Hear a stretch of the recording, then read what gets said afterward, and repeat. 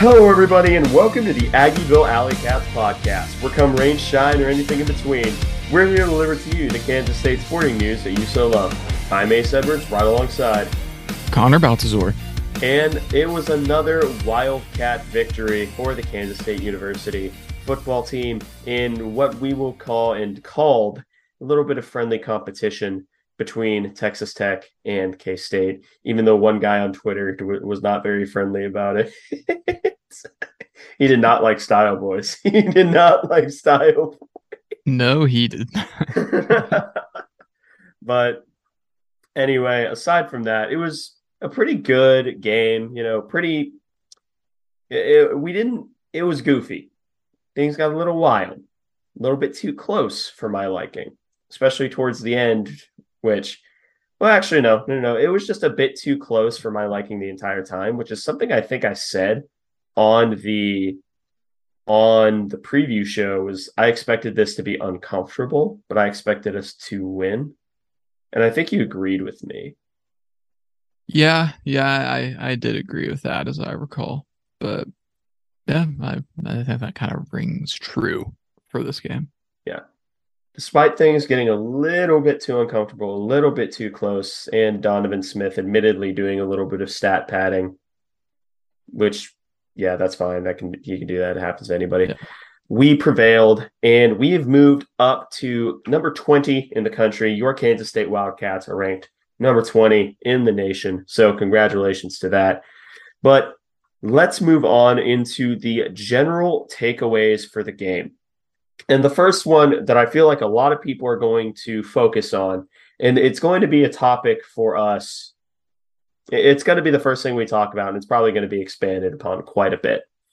And that is, despite the fact that we played a pretty reasonably complete game on quarters 1, 3, and 4, it was the second quarter that was pretty worrisome.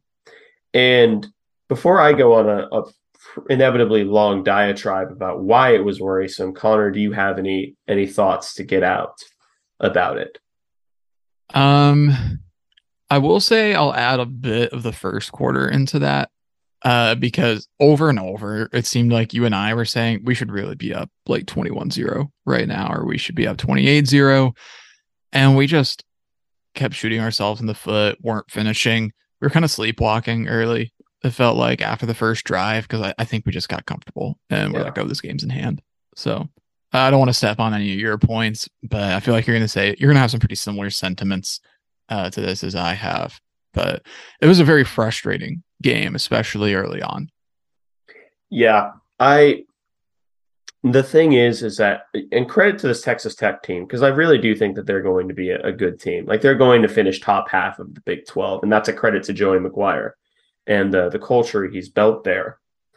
But we made the mistake that I feel like a lot of schools are going to make, and it's a mistake that every school that Texas Tech has faced this year has made. Except for NC State, they've let Texas Tech stay in it. And Texas Tech is going to be an annoying school to play just because of their capacity to stay in the game. Like, you're never going to, at least this year, you're never going to have a game against Texas Tech, which is, it's going to be easy. Oh, we're up 3 scores. Like, in the second quarter, they're going to roll over and die. No, they are not. But a lot of the struggles in the second quarter really did come down to schematics.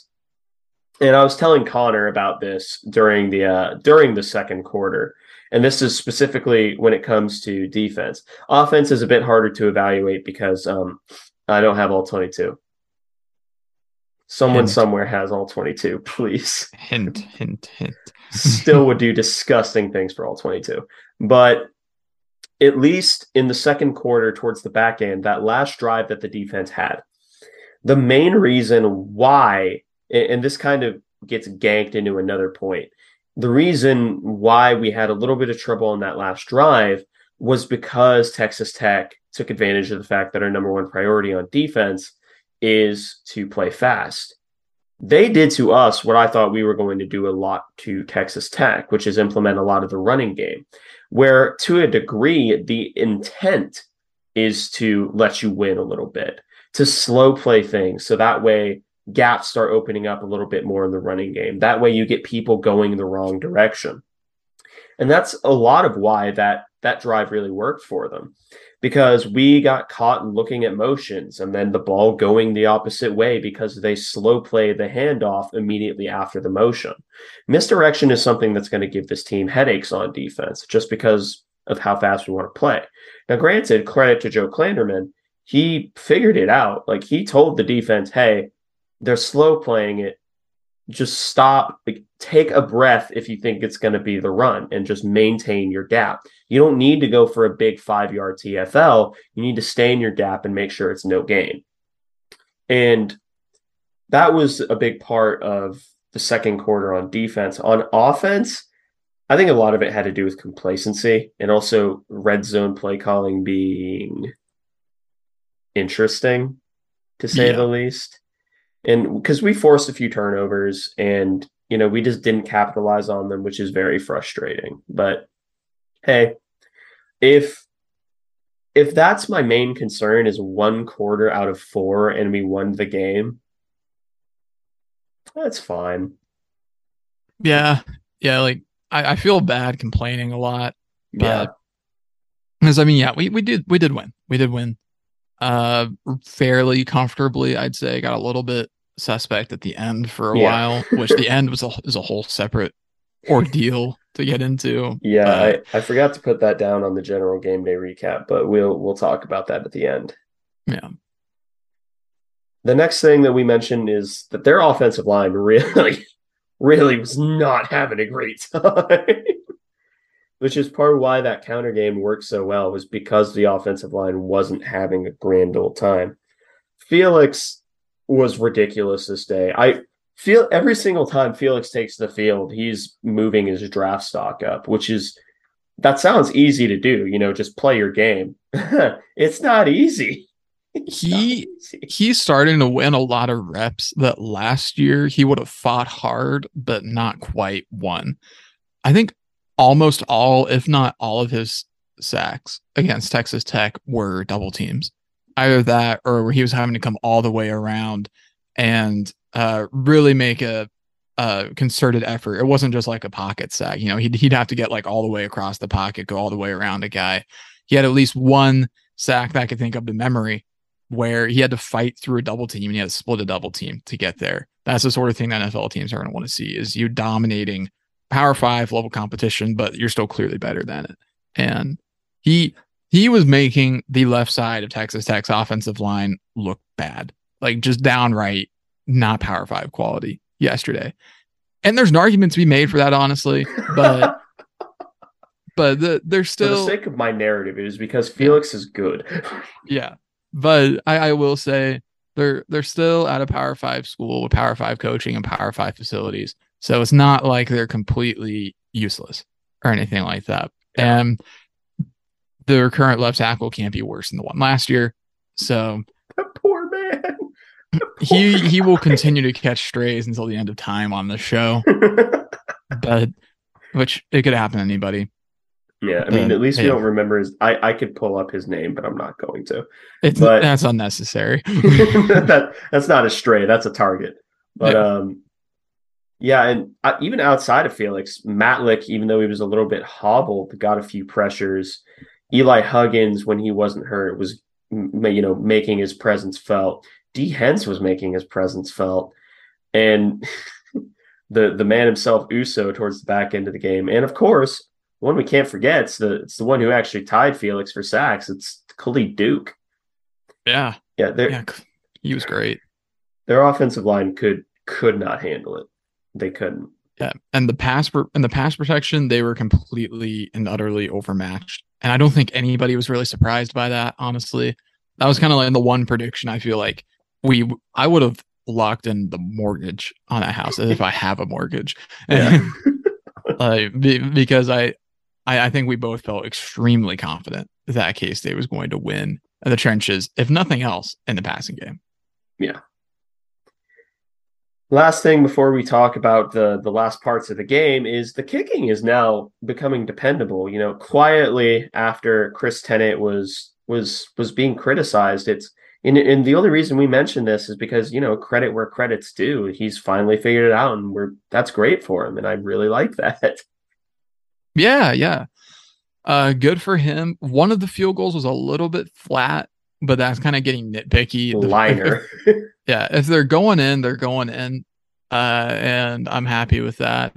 One criticism I guess that could be levied is that he's not attempting many deep field goals, but honestly, I'd say that's just a credit to the offense, like Yeah. getting down the field. Like that's not a Chris Tennant can't control where he's attempting a field goal from. Yeah, like So unless he's warming up. that is true. Yeah. But yeah, I've been pleased with how he's done. He has not missed a field goal or extra point since Mizzou, I believe. Knock on wood. So I'm pretty happy with how he's done as of late. But yeah, Yeah. And now we can talk about the last couple sequences of the game. And let's kind of start with the beginning. Well, not necessarily the beginning. Let's just talk about that last little sequence. So onside kick time after Texas Tech converts a 2-point conversion for some reason. It was still a two-score game, but they convert a 2-point for some reason. And then they go for the onside kick. Cade Warner hops for it, and I'm not sure. I'm not sure if the ball would have gone out of bounds if he didn't touch it. Because if he, and granted, that's a situation where I don't expect him to like stop time and then just think about it a little bit more. He's operating on instinct. But if that ball goes out of bounds, it's our ball. But he hops up to try and make the catch. It bounces off his hands and goes right to Texas Tech. Okay, that's fine. We just need to get a stop on defense.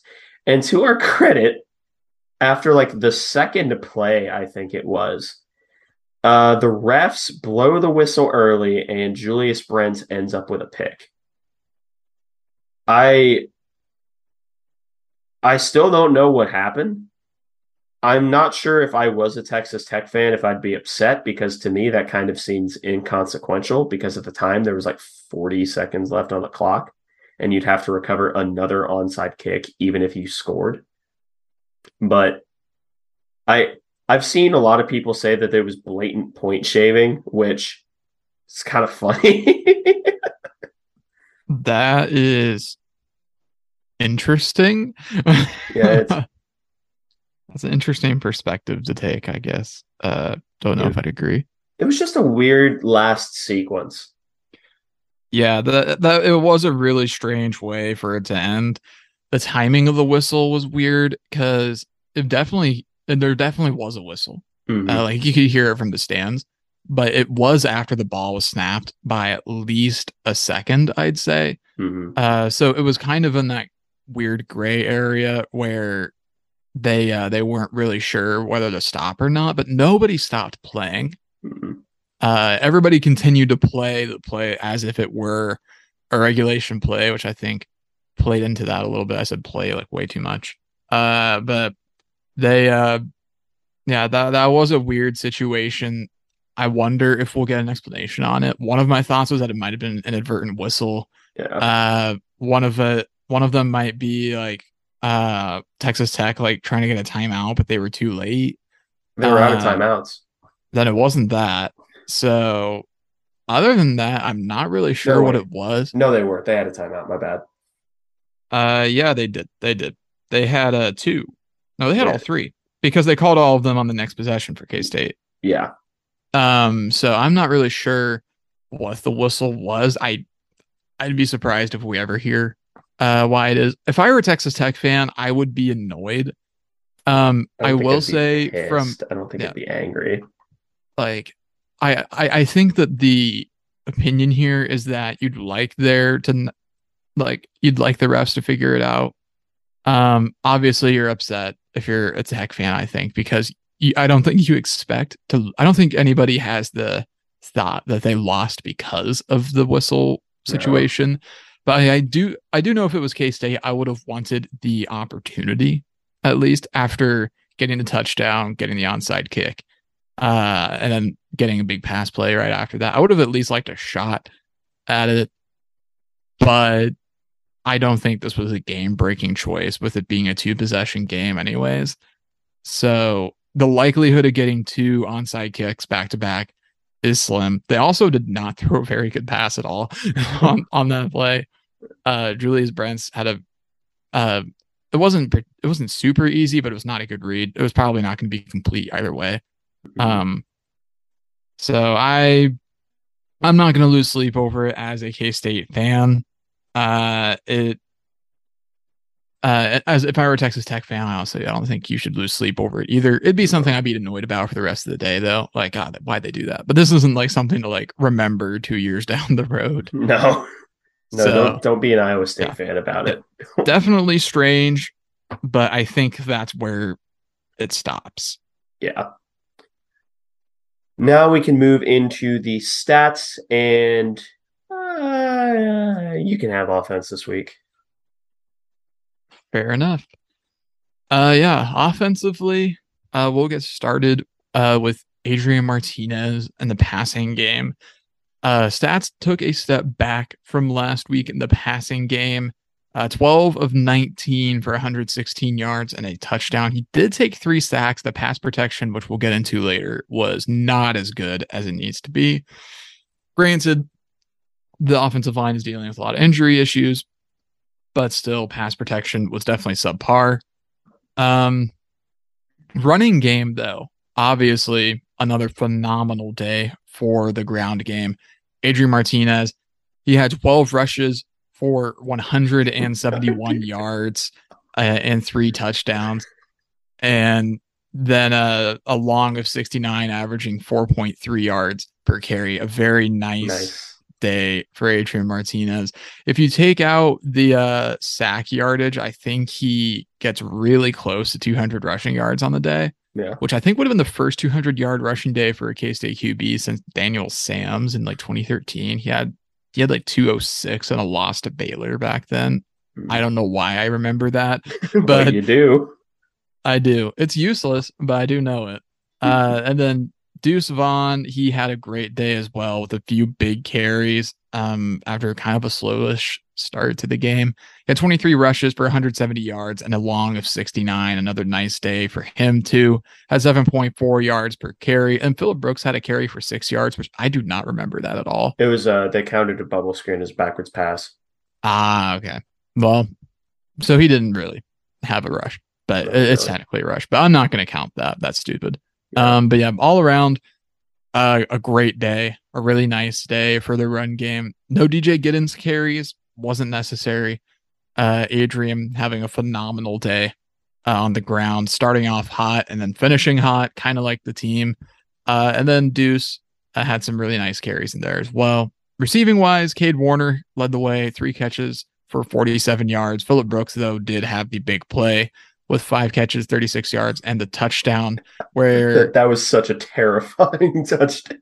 I really thought that it was going to get picked off when it hit off his hands. I was convinced that was going to be an interception right there and be Adrian's first turnover. But luckily it was not. Phillip catches it, makes a guy miss, and then dives, and like it's NCAA 14. Yeah.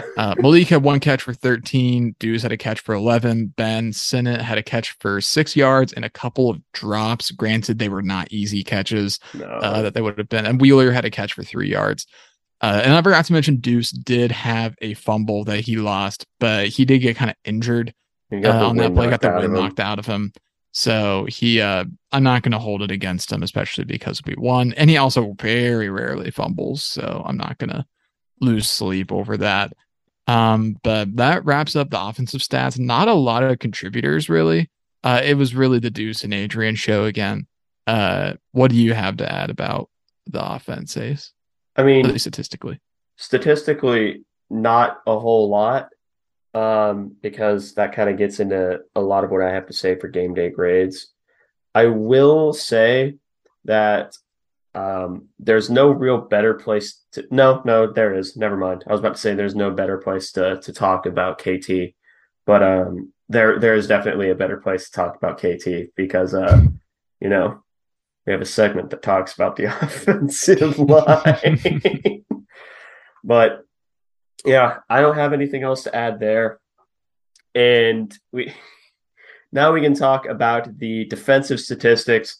Let's go in order of the most tackles to least. Starting off with Kobe Savage, who had 9 tackles, 1 TFL, 1 forced fumble, and 1 potential date upcoming in the future. he that might be the best moment of the year, but so far, yeah. But Kobe Savage had a good day, and then Khalid Duke had an absolute monster day. 8 tackles, 3 TFLs, all 3 of them were sacks. Monster. I mean it. Like, this is what we thought Khalid Duke was going to produce like last year before he got hurt, especially alongside Felix. And now seeing them, Khalid Duke now up to full speed, and seeing him alongside Felix, it's gross. It's disgusting. That shouldn't be allowed, and yet it is. Yeah. What I do have one thing that I want to add about Khalid Duke. And it's that he in this one game now has the most sacks that he's ever had in a season, with 3. Because he's never had more than 2 in a year. Partly due to injuries and also just from being like a younger player. Yeah. Huh. That's interesting. Yeah, the more you know. More you know, indeed. But yeah. Then after that is Josh Hayes, who had 7 tackles, 1 TFL. Austin Moore quietly again being the best linebacker on the team. That's not a joke. 7 tackles, 1 TFL, 1 interception, 1 PBU, and 1 QB hurry. King Felix Anudike Uzomah had 6 tackles, 3 sacks, and 1 forced fumble. I wonder if K-State counts the forced fumble as a sack. Stupid rule from the NCAA. That's so stupid. I'm not over it. But next up is Drake Cheatham, who had 5 tackles on the day, and also he kind of got back shouldered by a tight end who's 6'8". That happens. Like that. Not much to do about that, really. Yeah. Daniel Green had 5 tackles and then a pass breakup where he almost did the exact same thing as he did against MU, just jump up and got a pick. Yeah, that would have been awesome. That's awesome. Julius Brents, 4 tackles, 1 TFL, and 1 pick. TJ Smith, 2 tackles. Gavin Forshea got in. He got 2 tackles. Desmond Purnell, 2 tackles. Brendan Mott, 2 tackles, a QB hurry. Nick Allen, 2 tackles, and a QB hurry. Eli Huggins, 2 tackles. Ty Zentner gets credited with a tackle. Shout out Legatron. And then Jacob Parrish, Matthew Mashmeyer, and Jalen Pickle all get credited with a tackle. Echo Bueno has a tackle and a pass breakup. And then Nate Matlick did not register any stats except for a fumble recovery and a QB hurry, which kind of belies how good he was this game. But yeah, that's the defensive statistics. And there are a couple of people here who, well, never mind. That's where game day grades comes in. Do you have any thoughts on stats? Yeah, just incredible day for Felix and Khalid. Austin Moore also had an incredible day. Which he just does now, I guess. I mean, you have here legitimately 4 probably candidates that you could say defensive MVP, and I'd say, I agree with that. But that's all I have for the defensive stats. I mean, you summed it up pretty well. Yeah. So now we can go into game day grades, where we rank every single position group, including the coordinators, on a scale of A+ to F-. If you get an A+, you almost single-handedly won us the game. And if you get an F-, you almost single-handedly lost us the game. But let's start off with the man under center, or most of the time in K-State's case in pistol, and that is Adrian Martinez. Now, this is probably one of the biggest discrepancies that you and I are. Well, no, it's not. That's a lie. I ended up giving Adrian Martinez a B+. And the main reason why I ended up giving him a B+ was there were a few times in the passing game where I want to see him throw with a bit more anticipation. which, granted, that's an NFL skill set. That's something NFL quarterbacks are supposed to do, not necessarily as much with college quarterbacks. You don't expect an average college quarterback to be able to throw with a lot of anticipation. That being said, I hold Adrian to a high enough standard to where if Ben Sinnott is working his way up the seam, for example, I expect Adrian Martinez to know, okay, I need to get this ball out right now. I can hit a whole shot between the safeties up the seam and the linebackers. Because there was one or two times where that was a possibility. And that's just something I haven't seen from him much this year, except for in the Oklahoma game where he was exceptional at it. But in the passing game, he was just lackluster. But, well, he wasn't lackluster. He was fine. He was all right. But it's really the rushing that ascends him to a B plus as opposed to, like a C or a C plus. On the ground, Adrian Martinez is the best running quarterback in the country, and I will not be taking questions. I know Malik Cunningham. I know. Okay, you know what? Maybe it's a tie one. It's tied for first between Malik Cunningham and Adrian Martinez. But nevertheless, I ended up giving him a B plus because it was a great day on the ground, all right through the air. I gave him an A, mainly, and nothing that Ace said really is invalid. His passing game was pretty fine. I do think some of the issue was receiver play. I really had issues with the receiver play for the most part. It felt like there wasn't as much effort as there was in the OU game. But Adrian, I just can't find a way to give him below an A when he has 4 touchdowns, and some incredibly explosive plays on the ground. Passing game was fine. At least part of that was receiver play. Part of that was offensive line play. And on the ground, he was phenomenal. So I give him an A for that reason. And then also, PFF gave him some unbelievable grades. His highest of the season by far. He had a 94 offensive grade, 88 in the passing game, and 92.4 in the run game. I'm not normally gonna just like trot out PFF grades for my game day grades, but I just felt like it was worth mentioning because it was unbelievably high for Adrian. So I feel like it warrants a mention of nothing else. But yeah, an A for me for Adrian. Yep. Next up is the running backs, and Deuce Vaughn is here to collect his basically weekly A. The only thing keeping it from an A plus is touchdown and the fumble. I'm not going to blame the fact that he got the wind knocked out of him for the fumble. I ended up just giving him an A because he's just the moment that I think Deuce has kind of hit his ceiling. He starts showing that he's improved his vision a little bit. I still think DJ Giddens has marginally better vision, but that's just via his running style and the fact that he wants to put his hands to read leverage on blockers, whereas Deuce just kind of wants to like weave his way between the blockers as best he can. But every single time I think Deuce has hit his ceiling, he does something new. He turns into the best blocker on the team. He improves his vision a little bit. He serves as a clear out receiver. Deuce gets an A. Yeah, Deuce gets an A from me as well. Basically the same reasons. I did toy with giving him an A minus because of the fumble, but I'm not going to lose sleep over it.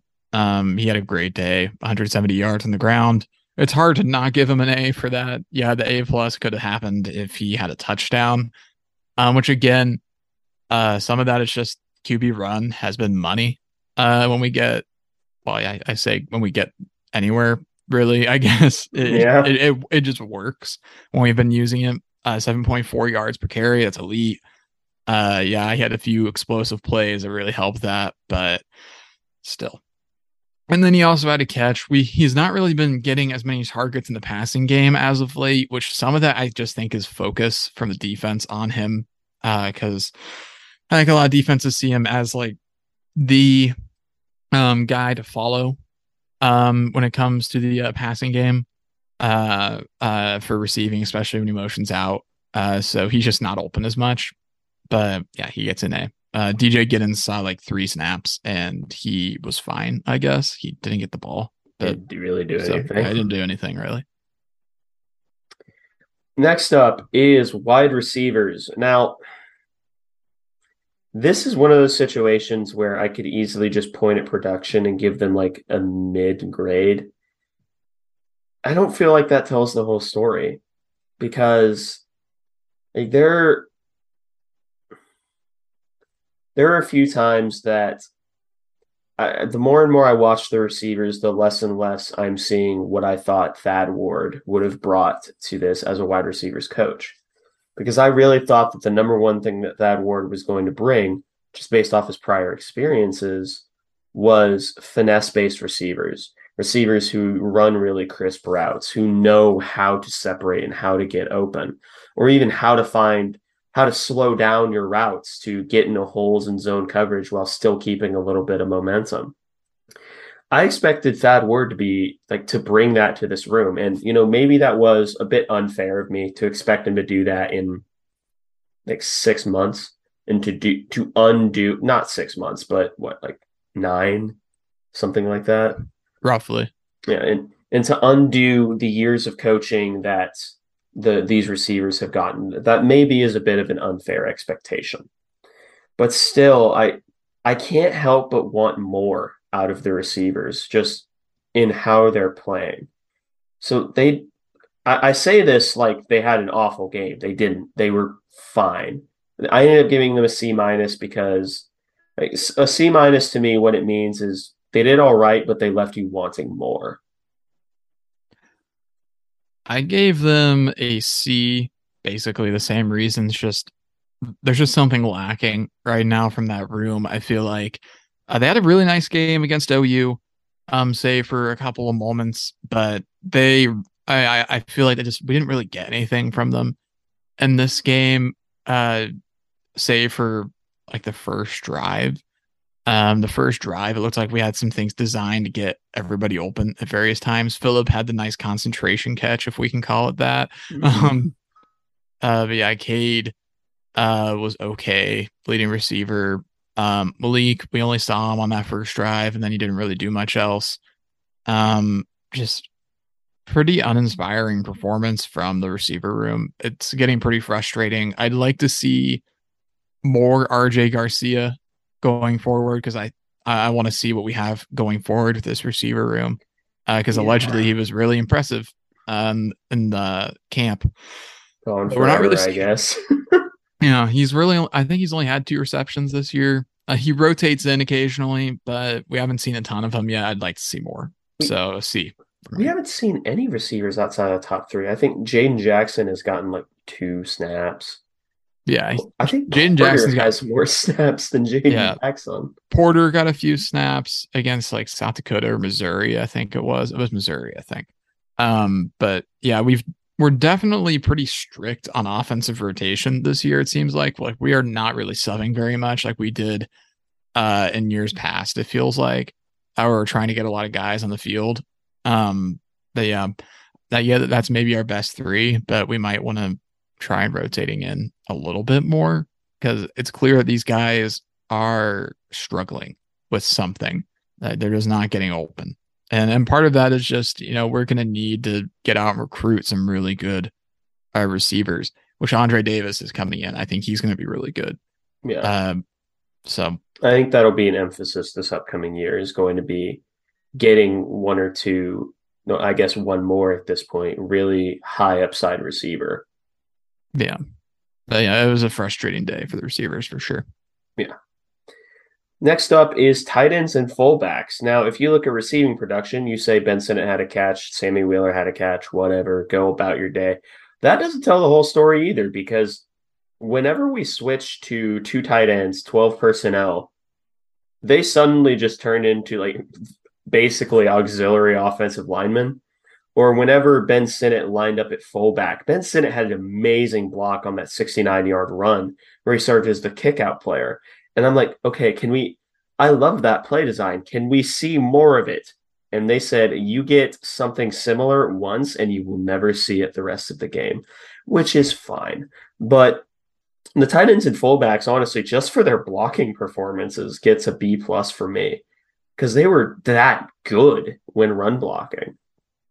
Yeah, copy paste what you said and put it for me because I gave him a B plus too for basically the same reason because they didn't do a whole lot in the passing game. Ben Sinnott had a couple other targets that he wasn't able to reel in. Both would have been really tough catches, so I'm not going to hold it against him.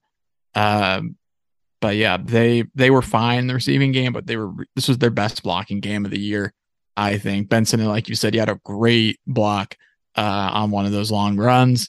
And Wheeler was pretty serviceable in pass and protection as well, and then run blocking. So a B plus for me for the tight ends and fullbacks. Yep. Next up is offensive line. Well, they were better than they were against Tulane. They weren't atrocious. They figured it out eventually, but the opening stages of the game, the pass rush was really getting to us. And well, to kind of steal from another segment, we kind of asked the question of does K-State's offensive line keep from getting confused with the multiple fronts and deployed looks they use? The answer is not really. They didn't really. They ended up giving up 3 sacks. Run blocking towards the beginning of the game was just fine. But as the game moved on, they got better and better. But still, it was kind of that start that knocked them down for me. And part of it was KT getting poked in the eye and having to go out. Shout out to us for thinking it was a knee because he was grabbing at his like leg. Meanwhile, he just got like poked in the eye. Yeah, yeah, that was a little strange. But yeah, I ended up giving them a B minus just because they were above average, but not by much. I gave them a C plus. They were pretty okay for the average offensive line, but I have higher expectations for this this offensive line. Um, I feel like this should be an offensive line that's getting at least a B grade every week, and they didn't meet that expectation. Cooper Beebe was good. Outside of him, we struggled, I'd say a lot. KT Panzer was Leviston, fine. Panzer, he had a few pretty costly penalties that really bothered me. Yeah. But KT was good in the run block. I'll say he was getting worked in the pass block a few times. Granted, he had a tough matchup, but he's got to do better. Pass protection as a whole was kind of rough for a lot of the game. Run blocking was pretty okay.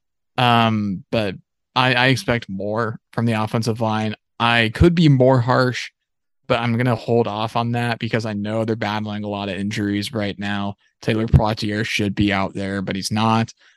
And then KT was hurt for a bit as well with his getting poked in the eye, which is a shame. And Dawson Delforge was, again, solid in relief. He wasn't out there very long, only 11 snaps. But I'd expect more going forward from the offensive line. I'm taking it easy on him a little bit this week, just because I know the situation with injuries and whatnot. But yeah, C plus for me. Yep. Now moving to the defensive side of the ball, starting off with the defensive line. Now you see 6 sacks and you think, well, that's immediately dominant. That's like an A plus performance. I ended up giving them just a flat A. And the main reason was just because of those hiccups that they did of not maintaining their gaps in the running game. Because in a 3-3-5, that is in the running game, I would honestly say that the most stressed part of the position in a 3-3-5 is the defensive line because you're in a constant state of you have to two gap. You have to attack your gap and maintain gap discipline every single play. And that includes when in the running game, you're getting counters run against you. You have to meet the counter block and you have to make sure that it doesn't blow you past. You can't get them under your shoulder pad. You can't let that happen to you. So them slow playing a little bit, that ended up just giving them an A for me. But if my complaint is that they were susceptible to a play call that they haven't seen much this year and is specifically designed to attack the one play style that they've been with all year, I'm willing to chalk that up as good scheming and just give them an A for it. Yeah, I gave him an A as well. For pretty similar reasons, because yeah, 6 sacks, which granted Khalid Duke's kind of a linebacker. He plays a lot of linebacker, but all of his sacks, I think, came when he was kind of playing down on the line. Um, Felix obviously was great. Nate Matlick had a really nice game. Um, Eli Huggins was pretty solid too. But yeah, you're right. They did really struggle with uh gap discipline in the run game. And that was responsible for some of the lapses in run defense in the middle of the game, like the second and third quarters, especially the third quarter out of half and second quarter right before half. Mm-hmm. Um, they they still were great. If you don't have 6 sacks, this is probably like a B performance, but the 6 sacks that gets you up to an A, but you can't quite give him an A plus. And yeah, Felix had a great day, forcing a fumble, which I think that makes him tied for the all-time K-State lead in forced fumbles I for a think so. career, which he has 8 because he had 6 last year, and which is So ridiculous. incredible. And it's because the way he's like he gets the sack, he just whoop, just arm over directly towards the ball. Here's a funny thing is that move won't work against Hunter Deckers because he's left-handed. Yeah, that won't work against him, which is so strange to think about. But that's a maybe he'll switch it up. he just mirrors himself. But that's a question for the Iowa State preview. But yeah, then yeah, the forced fumble was great. And then yeah, a hurry for Brendan Mott and Felix. Outside of the sacks that he had I think like 4 pressures as well Mm-hmm. on top of what he was already doing. Yeah, he had 3 sacks and then 4 hurries. And then Khalid Duke had a hurry and then a QB hit as well. So I mean, they were really getting after the QB. Then Brendan Mott had 3 hurries as well.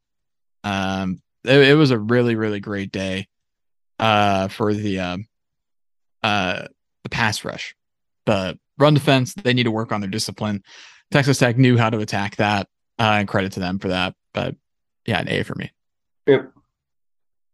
Next up are the linebackers. And this is one of the rooms that also kind of was susceptible and kind of gets, they kind of catch strays because the D line got caught up in the counter game. But I ended up giving them an A minus because in coverage, unless you're Austin Moore, you kind of left a little bit to be desired, except for when Daniel Green, he had the excellent play where I think he was actually meant to be playing spy, but he just activated his moon boots.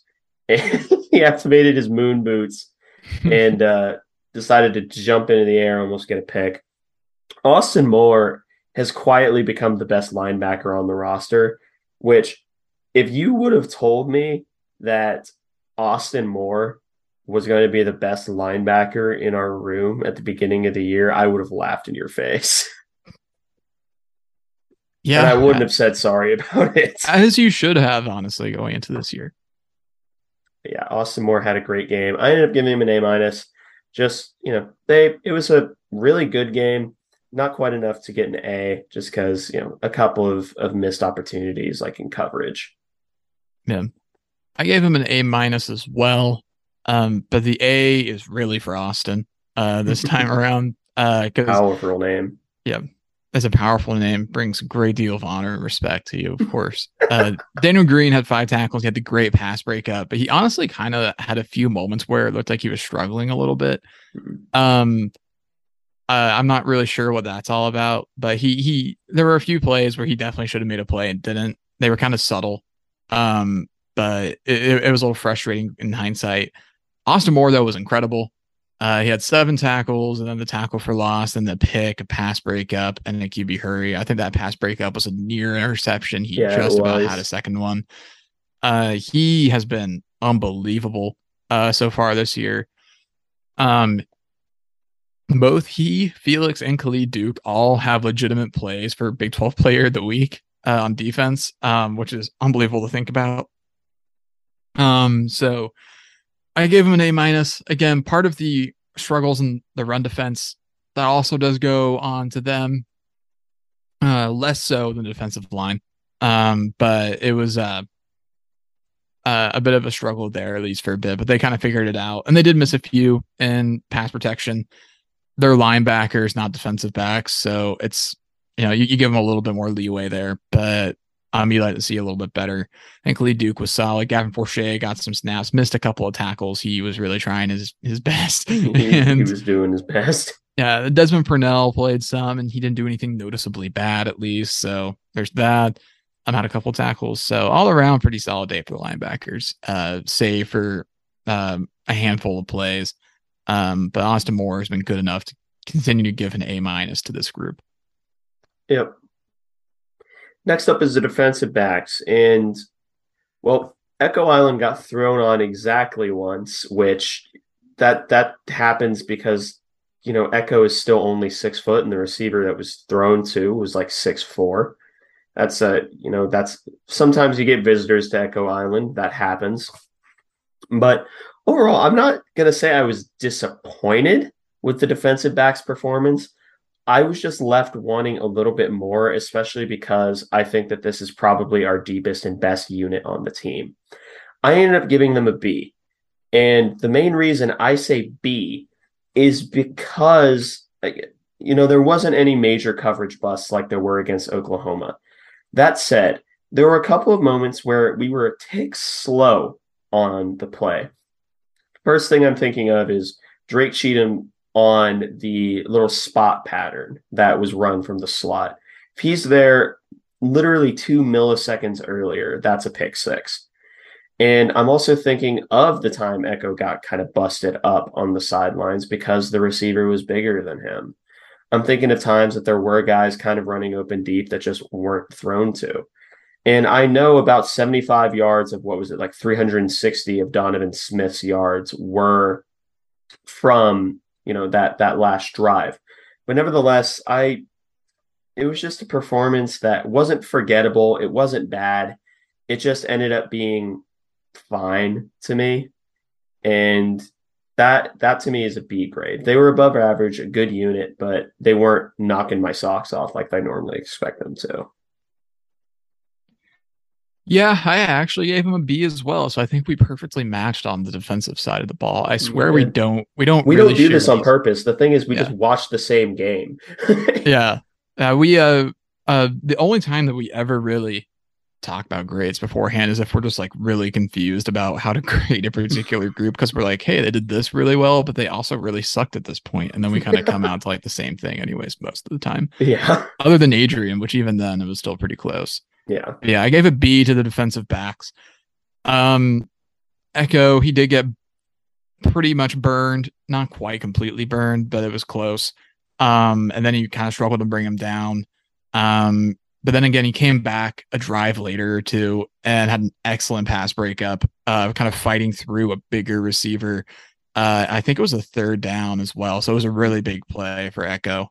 And I was really pleased with that. Julius Brents continues to be apparently the best run support corner in the country.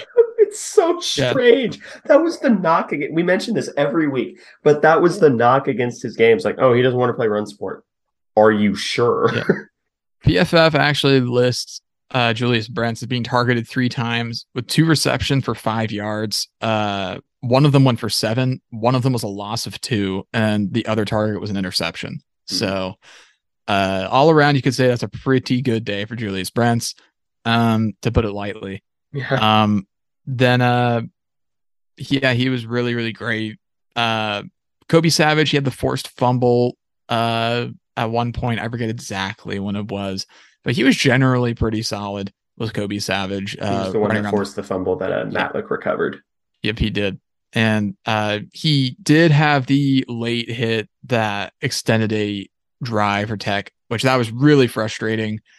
Which I really think if he hadn't kind of done like the throwing down motion with his arms, like where he kind of it like made it look like he was doing more than he was. I think. Yeah, I think his arms just kind of swung after the guy was like falling, and it made it look like he was throwing him down. So if you're the ref, you kind of have to call that. It's just like a mental lapse. I don't think he'll do it again. He'll learn.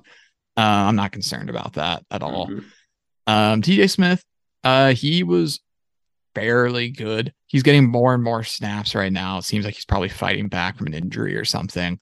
Josh Hayes continues to kind of pseudo fill in the Reggie role of last year of just being a defensive back that just flies in out of nowhere and makes a big play in the backfield. Yeah. He's got at least one of those a game, it feels like.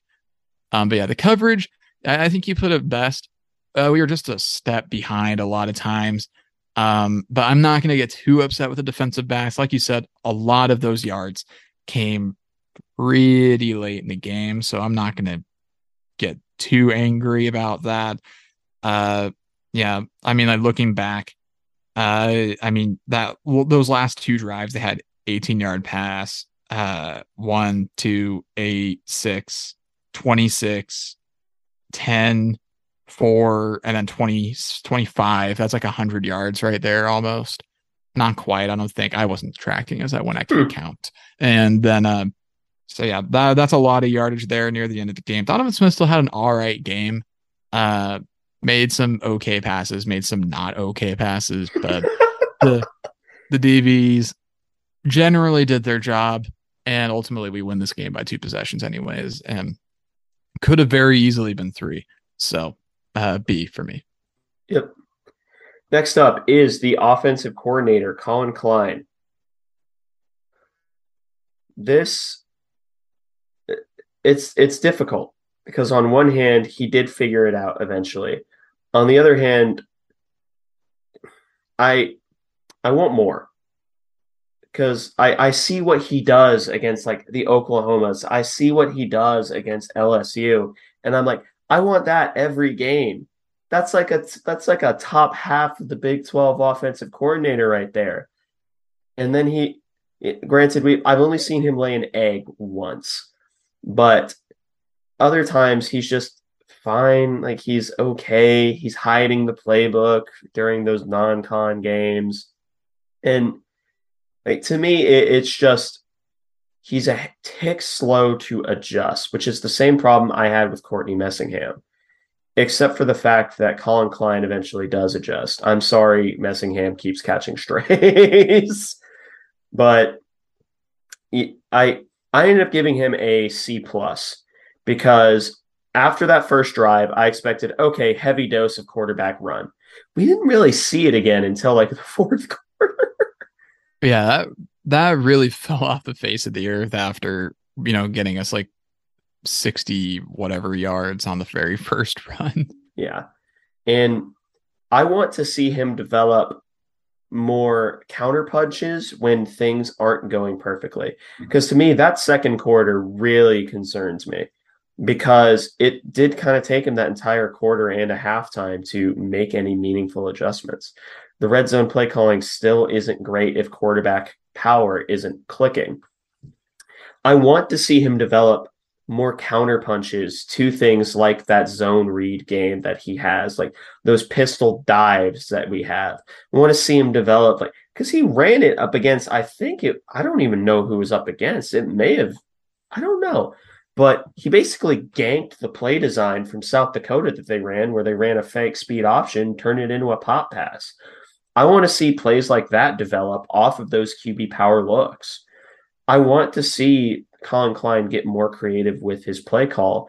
And this isn't even a situation where you can say, oh, like the game was well in hand the entire time. No, no, no, no, no, no, no. No.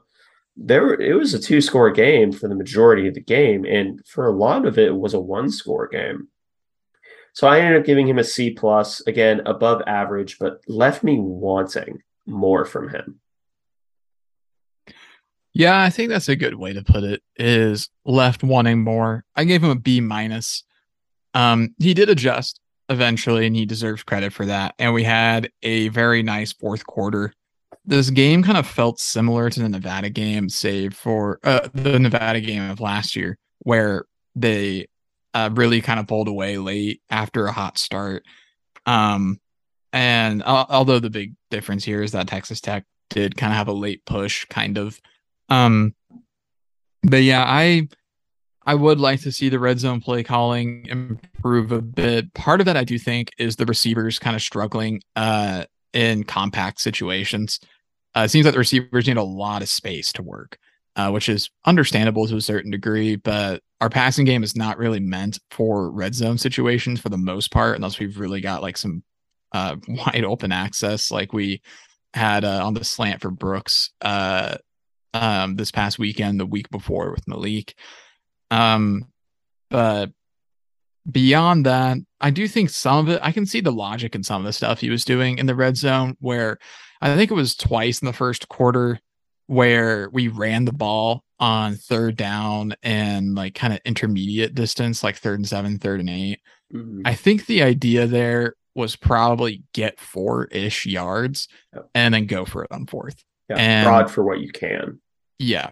I think that was what they wanted to do, but both times we just got stood up, unfortunately, and had to settle for a field goal, which was very frustrating to not capitalize early in that game, because we could have been up 21-0 after the first quarter in this game, and we could have been up probably 28-7 ish at halftime if we played to the best of our abilities.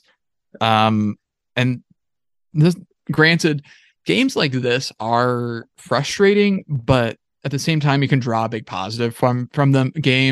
I'm talking about games where you should win by more than you did. The big positive to draw from games like that is that you seemingly outplayed for a lot of the game, at least part of it, and you were the better team on the field, but it was more beating yourself than the other way around, which is kind of unusual for K-State, at least like from growing up with a lot of Bill Snyder teams that didn't beat themselves that often until later in his tenure. That's going to upset commentators that love to go to the bag of K-State cliches. Disciplined K-State team. This disciplined, hard-nosed, blue-collar, lunch-pail K-State team that doesn't beat itself and loves to run. Where have I heard that before? And they love special teams. Okay, that one's true. It is true though. Yeah, but there's definitely a box of K-State cliches that they pass among the networks depending on who's broadcasting. Yeah. But Klein gets a B- from me. Ultimately a fine game, but sometimes uninspiring, but he did figure it out. Yep. Next up is Joe Klanderman. I'm not going to mix it around here. Yeah, I gave up a lot of yards. The only thing keeping him from getting an A+ is not making the immediate adjustment to slow plays and still having them work a little bit. I ended up giving him an A because he finally did something that I've really wanted to see us do more, and that's run zero blitzes. Because I don't think that with how fast most of our safeties and linebackers are, good luck against zero blitzes, moron. It's not going to work. You can run your fake little smoke screens if you want. You can try to run go balls up the seam. Yeah, good luck running a go ball 98% of the time against Julius Brents and Echo. It's not happening. I wanted to see us run zero more, and we did. Which, fun fact, I learned apparently it's called Spark. So the name for that is Spark. So yeah, I ended up giving him an A. He had a great performance other than dealing with the counter stuff, which is such a small part of the game. I gave him an A- for taking a little too long, I think, to make the adjustment. The end of the second quarter was really rough for the defense. And then the third quarter wasn't great either. They really buckled down after that, though. They had a great first quarter. And then a pretty solid fourth quarter as well, where they really only gave up anything at the end. And even then they still were able to seal the game with the interception. He had another solid performance that was a little shaky for a while. He was on some thin ice for a bit, but the unit as a whole figured it out. So not going to complain too much. So A- for Joe Klanderman. Yep. So now we can start talking about answering the pregame questions. We'll kind of do these quickly because a lot of them were yes or no's. Does Klein use more of the misdirection and outside running game to abuse the defense? Outside running game, he tried. Misdirection, not really. Yeah. Yeah, that was pretty much it. We didn't do a ton of misdirection. Um, and yeah, outside running game, we gave it a few shots. Didn't really work. Had some big losses on those plays. So yeah, that pretty much sums that up. Yeah. Can K-State avoid giving up too much free yardage against an offense that looks for it? They didn't go for as much free yardage as I thought they would, but on the times that they did, we were, I'd say, batting a good like 300 against it, which is all I would really expect. Yeah, yeah, I think that's a fair way to look at it. And I agree. I was expecting a little bit more of that, and it was not that at all from Texas Tech. Which, granted, they had other ways of getting the yards they wanted, which is kind of stepping on the next question, I suppose. Yeah. Can the defensive line dominate in the trenches against a weak unit? Yes, almost to their detriment, They really did dominate too much in this which is game. so weird to say, but it's true. That's the point of the counter game. Yeah, the pass rush was absolutely phenomenal in this game. Exactly what I think you and I were hoping for. The pass, simply phenomenal stuff. Felix was great, and the pass rush. Khalid Duke was great as well. Daniel Green graded really well in the pass rush, which is weird. Um, I, I Yeah. don't I don't know what that's all about, but sure, I saw fine. him rush. He wasn't bad.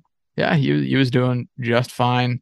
Everybody not named those guys was serviceable, or Nate Matlick, and he did pretty well. And so yeah, run game not as good, which was more of a discipline issue than a domination issue. Yeah.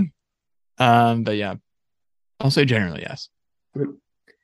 Does K-State's offensive line keep from getting confused with multiple looks? We talked about it. The answer is not really.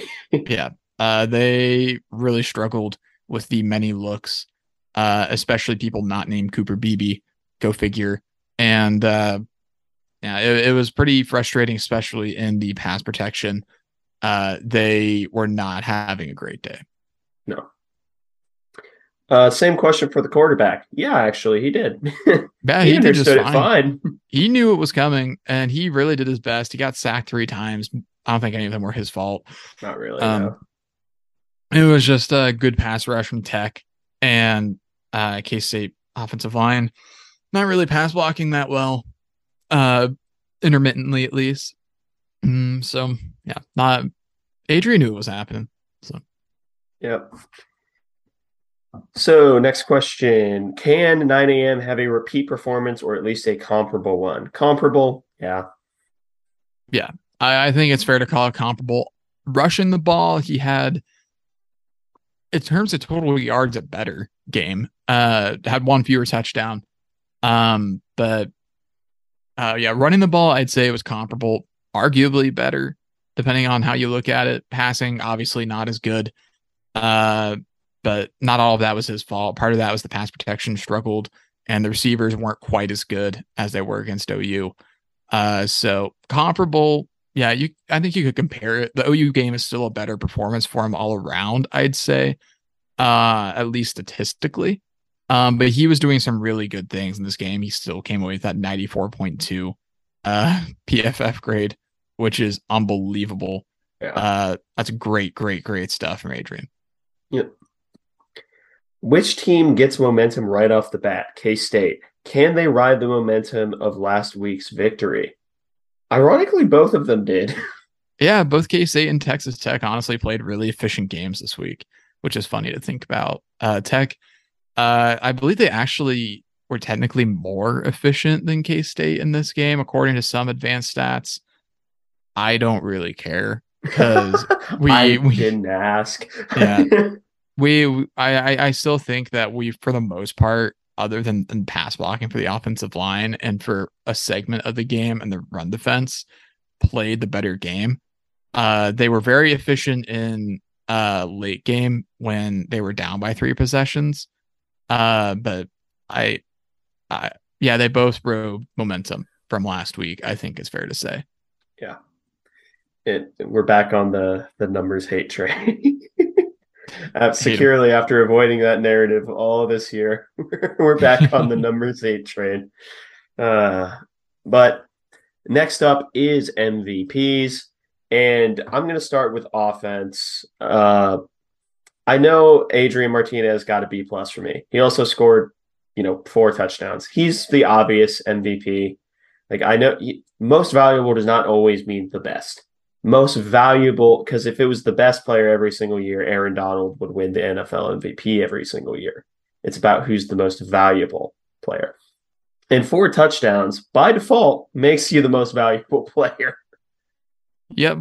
Adrian's another obvious victory here for player of the week. I mean, it's pretty straightforward, honestly. You said it best. He had 4 touchdowns. I mean, when you've got 4 touchdowns, you're the MVP. I don't get to make the rules. So I don't get to make the rule. All right. Now let's go to defense, and you can start with that one. yeah, like I said earlier, this is a very, very tough award to give out Four week in, week names. out. Yeah, like I mean, this week you really could pick 4 different people, and I'd say, yeah, they absolutely were. I am going to roll with Felix for the MVP. 6 tackles, 3 sacks, and a forced fumble. Massive impact. And when he wasn't getting sacks, he was getting really close. And the lost yardage wasn't as good as Khalid Dukes was. But he still had a phenomenal game. That forced fumble was really clutch. And he was generally just an absolute menace in the pass rush. So I got to go with Felix here for the MVP, but there's plenty of great options here. Yeah, I'm inclined to agree with you just because I feel like in a performance where just about everyone had like a really amazing performance, Felix was the X factor. He was the game wrecker. Without Felix, this game, I'm not going to say it because it has a different outcome, but it goes differently because Felix was in the quarterback's lap the entire game, and it didn't matter how many blockers you put on him in pass rush, in pass protection. He was going to break through it. He was going to get through. And just the idea of Felix is it caused Donovan Smith to move off of his spot a little bit. And whenever you're a quarterback, moving off of your spot, it doesn't sound like a big deal, but it really is, especially when you're moving a spot out of fear of the defensive end. So I ended up also going with Felix, but if I had to pick a number 2 in order to be different, I'd probably go with Austin Moore, just by virtue of him being the most versatile player on a defense that quite literally has a hybrid position, and he's not the one playing it. Yeah, I gotta give my honorable mention was also Austin Moore. My order for the top 4 was Felix, Austin Moore, Khalid Duke, Kobe Savage, in that order. I thought all those guys were totally acceptable candidates for the player of the game, for MVP, I should say. Yep. Next up is the takeaways. Now, the first thing is that this team is not a team that will lay down. It's a team that can fight through adversity, even if it is self-created adversity, which I feel like that was the lone question that I really had after the Oklahoma game. Was a lot of the adversity from the Oklahoma game was because of who we were playing and where we were playing them. This game, it was a little bit of us creating our own problems and then proving that we can solve them. Yeah. Like, I was waiting for you to say something else. No, I was done. I was done. Yeah, I thoroughly expected you to say another thing after that. I was just like waiting for the other shoe to drop. Is he going to say it? No, yeah. They did prove that they can fight through adversity in this game, and yeah, you said it well. They did kind of create some problems of their own making, but they were able to fight through and still get a 2 possession victory. Should have been more probably, but I'm not going to lose sleep over it. No. The next takeaway, Colin Klein does need to work on his consistency. He could probably make that note for a lot of offensive coordinators, but Yeah. Colin Klein really, other than the OU game, has struggled in this department, I would say. Yeah, it's like a drive to drive thing where one drive he'll have all the answers and he'll, ring them up perfectly. And then another drive, it's like, well, guess we're punting. Yeah. Yeah, because Messingham, it was always there were specific quarters where he was really bad. Klein, so far, it really hasn't felt as much like that. Like we found success in about every quarter at various times throughout the season, it feels like. Um, and it more, yeah, like you said, I think it's a good way to look at it as drive by drive. And it's not always his fault. Sometimes the execution isn't the best.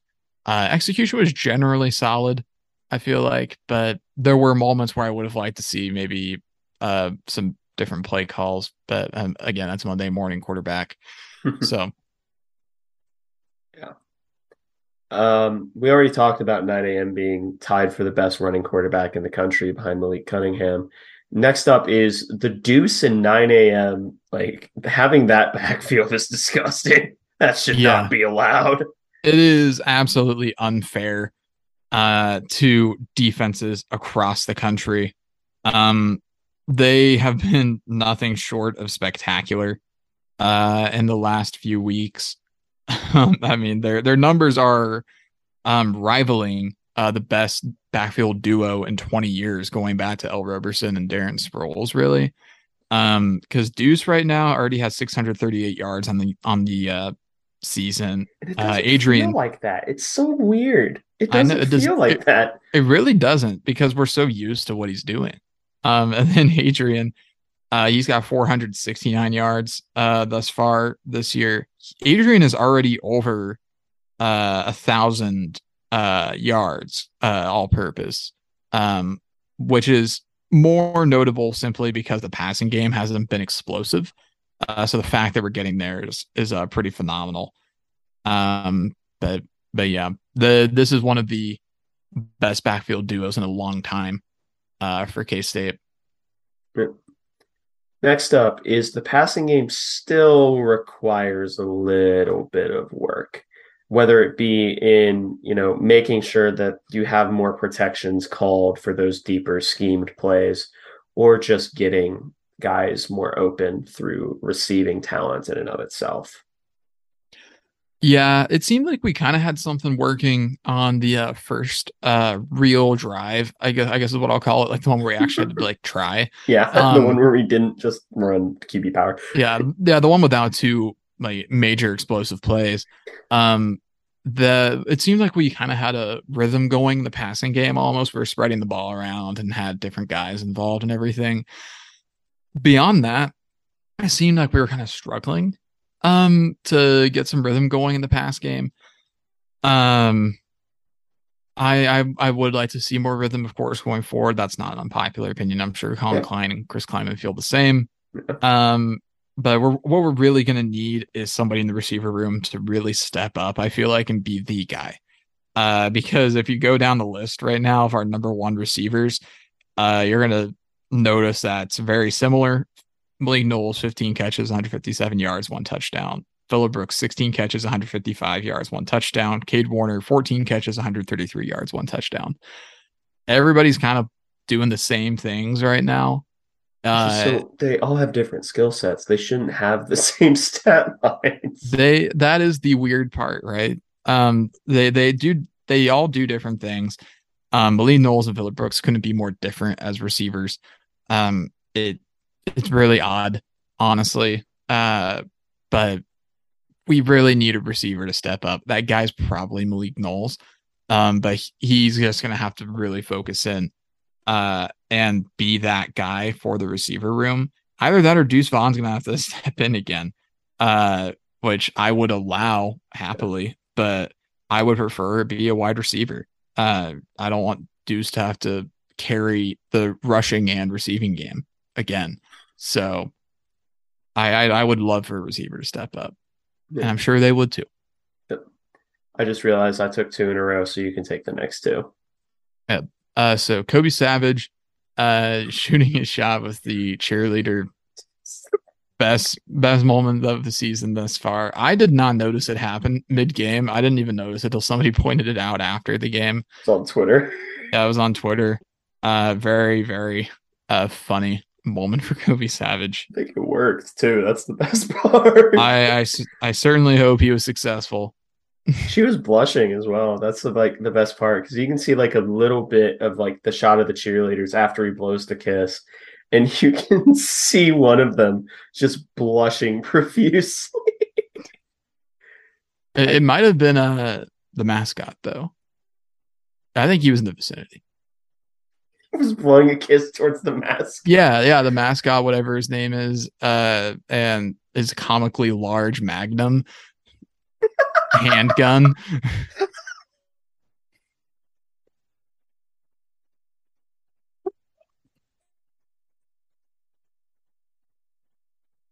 Are you okay?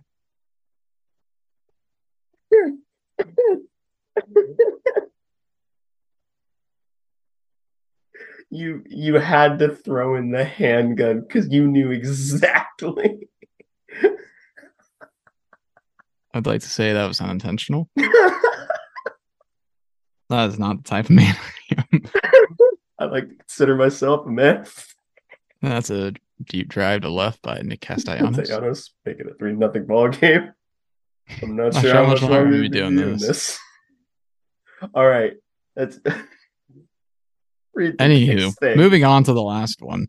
If we can avoid quarters like the second quarter, we're gonna win a lot of games this year. We really just need to play 4 complete quarters every game. Yeah. Which, I mean, when you put it like that, that's every Yeah, game's really? goal. Like, yeah, no kidding, right? So, but this was a game where if K-State plays better in the second quarter, we probably get close to touching 50. Yeah. I'd say. We could have dropped a 50 burger on this team. And it's not because they're bad, it's because we're good. Yeah, like that's not a Texas Tech issue at all. Because their defensive front is really good. It's one of the best in the conference, but we knew it going in that if you could get past that defensive line, there was going to be a lot of green space.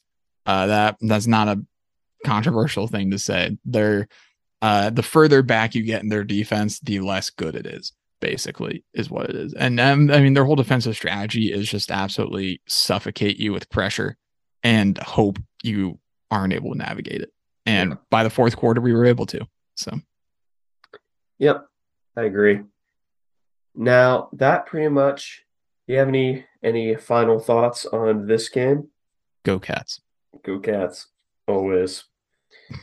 So the next game will be Farmageddon in Iowa, in Ames, up against Iowa State. So please be sure to look out for the preview on that one. It's an episode we're looking forward to because I watched one game all the way through, and let's just say, even without doing deep dives, I see problems. But there are definite flaws with this Iowa State team, to put it lightly. Yeah, we'll put it like that. But that pretty much wraps up this episode of the Aggieville Alley Cats podcast. Thank you all so much for listening.